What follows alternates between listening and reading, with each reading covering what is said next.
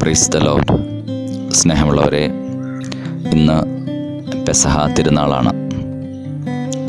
ലോകം കടന്നുപോയിക്കൊണ്ടിരിക്കുന്നത് വളരെ വേദന നിറഞ്ഞ, അനിശ്ചിതത്വങ്ങൾ നിറഞ്ഞ ദിവസങ്ങളിലൂടെയാണ്.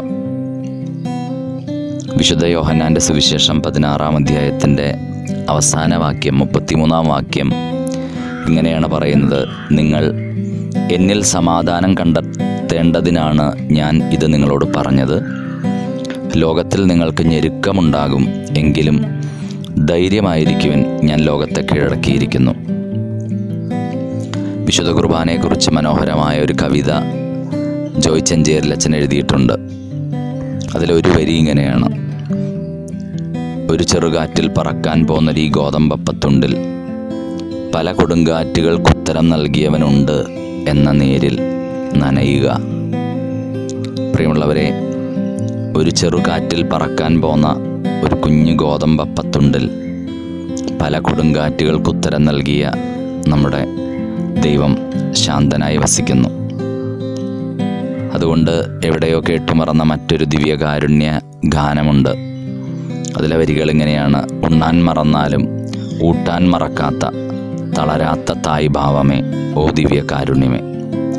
ഉണ്ണാൻ മറന്നാലും ഊട്ടാൻ മറക്കാത്ത തളരാത്ത ഒരു അമ്മയുടെ ഭാവം ദിവ്യകാരുണ്യ ഈശോയ്ക്കുണ്ട് എന്നാണ് ഈ വരികൾ നമ്മളെ ഓർമ്മിപ്പിക്കുന്നത്.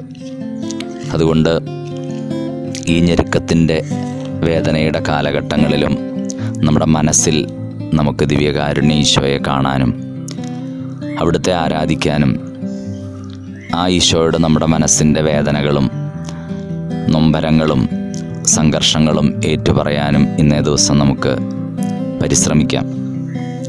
യോഹന്നാൻ്റെ സുവിശേഷത്തിൽ 6-ാം അധ്യായം വിശുദ്ധ കുർബാനയെക്കുറിച്ചുള്ള ഗഹനമായ കുറേ പാഠങ്ങൾ, പ്രത്യേകിച്ച് 6-ാം അധ്യായം 47 തുടങ്ങി 58 വരെയുള്ള വാക്യങ്ങളിൽ നമുക്ക് കാണാൻ പറ്റും. അവിടെ ഈശോ പറയുന്ന ചില കാര്യങ്ങൾ. 50-ാമത്തെ വാക്യം: മനുഷ്യൻ ഭക്ഷിക്കുന്നതിന് വേണ്ടി സ്വർഗത്തിൽ നിന്നിറങ്ങിയ അപ്പമാണ്, ഇത് ഭക്ഷിക്കുന്നവൻ മരിക്കുകയില്ല. ഞാൻ ജീവൻ്റെ അപ്പമാണ് എന്ന് പറഞ്ഞിട്ട് ഈശോ പറയുകയാണ്, മനുഷ്യൻ ഭക്ഷിക്കുന്നതിന് വേണ്ടി സ്വർഗത്തിൽ നിന്നിറങ്ങിയ അപ്പമാണ് ഞാൻ, ഇത് ഭക്ഷിക്കുന്നവൻ മരിക്കുകയില്ല. തുടർന്ന് 51-ാം വാക്യത്തിൽ പറയുന്നു, സ്വർഗത്തിൽ നിന്നിറങ്ങിയ ജീവനുള്ള അപ്പം ഞാനാണ്. ആരെങ്കിലും ഈ അപ്പത്തിൽ നിന്ന് ഭക്ഷിച്ചാൽ അവൻ എന്നേക്കും ജീവിക്കും. 54-ാം വാക്യം: എൻ്റെ ശരീരം ഭക്ഷിക്കുകയും എൻ്റെ രക്തം പാനം ചെയ്യുകയും ചെയ്യുന്നവന് നിത്യജീവനുണ്ട്, അവസാന ദിവസം ഞാൻ അവനെ ഉയർപ്പിക്കുമെന്നാണ്. അപ്പോൾ ആദ്യം അവിടുന്ന് ലോകത്തിൻ്റെ ജീവന് വേണ്ടി നൽകുന്ന അപ്പം താനാണെന്ന് പറയുന്നു. പിന്നെ ഈ അപ്പം ഭക്ഷിക്കുന്നവന് ജീവനുണ്ടായിരിക്കും. 54-ാം വാക്യത്തിൽ പറയുന്ന നിത്യജീവനുണ്ടായിരിക്കും എന്നാണ്. ശരിക്കും ദിവ്യകാരുണ്യത്തോട് ചേർത്ത് നമ്മൾ പറയുന്ന ഓരോ കാര്യങ്ങൾ ലോകത്തിന് ഭോഷത്വമാണ്. ലോകത്തിനത് കേവലം ഒരപ്പം മാത്രമാണ്. പക്ഷേ വിശ്വസിക്കുന്നവന്, ആ ദിവ്യകാരുണ്യ അനുഭവമുള്ളവന് അപ്പത്തിനകത്ത് മറഞ്ഞിരിക്കുന്ന അപ്പനുണ്ട്. ചിലപ്പോഴൊക്കെ വിശുദ്ധ കുർബാനയുടെ മുമ്പിൽ ആരാധനയ്ക്കൊക്കെ ഇരിക്കുമ്പോൾ ഉള്ളിലിങ്ങനെ പറയാറുണ്ട്, ദിവ്യകാരുണ്യം അപ്പം മാത്രമല്ല, അപ്പനും കൂടെയാണ്. അങ്ങനെയൊക്കെ പറയുമ്പോൾ എനിക്ക് ഒരു സംശയം തോന്നും, അതിന് എന്തെങ്കിലും തിയോളജിക്കലോ അല്ലെങ്കിൽ സഭാപരമായിട്ടൊക്കെ ഒരു പറയുന്നത് ശരിയാണോ? ഈ അടുത്ത നാളുകളിൽ ഒരു പുസ്തകത്തിൽ ഇങ്ങനെ വായിക്കാനിടയായി. വിശുദ്ധ ചാവറ പിതാവ് പലപ്പോഴും ദിവ്യകാരുണ്യത്തെ നോക്കി ഇപ്രകാരം പറയുമായിരുന്നു: ദിവ്യകാരുണ്യം അപ്പം മാത്രമല്ല, അപ്പനും കൂടെയാണ് എനിക്ക്.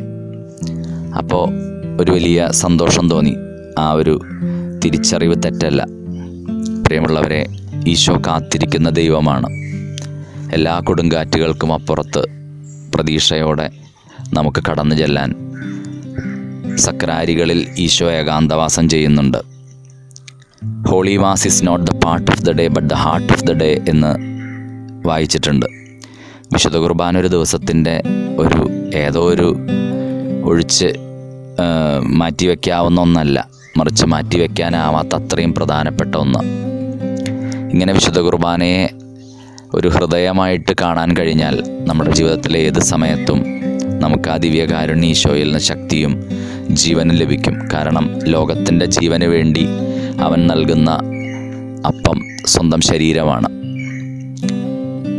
കൊച്ചുകുട്ടികളോട് സ്നേഹത്തോടെ കളിക്കുമ്പോൾ ചിലരെങ്കിലും പറയും, ഞാൻ നിന്നെ കടിച്ചു പറിച്ച് തിന്നാൻ പോവുക. ഒരിക്കലും ഒരു ലേഖനത്തിൽ ആരോ എഴുതി, ഈ ഈശോ അപ്പത്തിന് വേദനിക്കില്ലേ? നമുക്കറിയാം, മറ്റുള്ളവർ സംസാരിക്കുമ്പോൾ അവരുടെ വായിലെ തുപ്പൽ നമ്മുടെ ദേഹത്തേക്ക് തെറിച്ചു വീണാൽ നമ്മൾക്ക് അസ്വസ്ഥതയാണ്.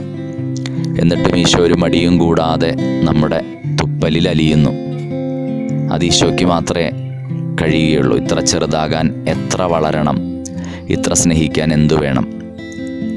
ഈ തിരിച്ചറിവിൽ നല്ല പുണ്യവതിയായ തെരേസ നോയ്മാൻ 28 വർഷം വിശുദ്ധ കുർബാന മാത്രം ഭക്ഷിച്ചുകൊണ്ട് ജീവിച്ചു. വിശുദ്ധ കുർബാന എന്ന ആ ജീവൻ്റെ അപ്പം ആസ്വദിക്കാൻ തുടങ്ങിയതിന് ശേഷം മറ്റപ്പത്തിനൊന്നും അവർക്ക് രുചി തോന്നിയിട്ടില്ല അത്ര. ഈ പെസഹ ദിവസം ആകാശമിരുളുമ്പോഴും എല്ലായിടത്തും മേഘാവൃതമാവുമ്പോഴും നമുക്ക് പ്രത്യാശയോടെ ദിവ്യകാരുണ്യനാഥൻ്റെ മുമ്പിൽ മനസ്സിൽ മുട്ടുകുത്താം. കർത്താവിനെ നമുക്ക് സ്നേഹിക്കാം. നമ്മുടെ പ്രതികൂലങ്ങളായ എല്ലാ അവസ്ഥയിലും ആ ഈശോയുടെ പക്കൽ ഉത്തരമുണ്ട്. അതുകൊണ്ട് കർത്താവെ, ദിവ്യകാരുണ്യനാഥ, ഇപ്പോൾ ഞാൻ കടന്നു പോകുന്ന മാനസികമായ പിരിമുറുക്കങ്ങൾ, ഭാവിയെക്കുറിച്ചുള്ള അനിശ്ചിതത്വങ്ങൾ, ജീവിതത്തിൻ്റെ പ്രതീക്ഷ നഷ്ടപ്പെട്ട ദിവസങ്ങൾ, അവയെല്ലാം ആ ദിവ്യകാരുണ്യ സന്നിധിയിൽ ഞാൻ സമർപ്പിക്കുന്നു. പരിശുദ്ധ പരമദിവ്യകാരുണ്യമേ, ഞാൻ അങ്ങയെ സ്നേഹിക്കുന്നു. ആമേൻ.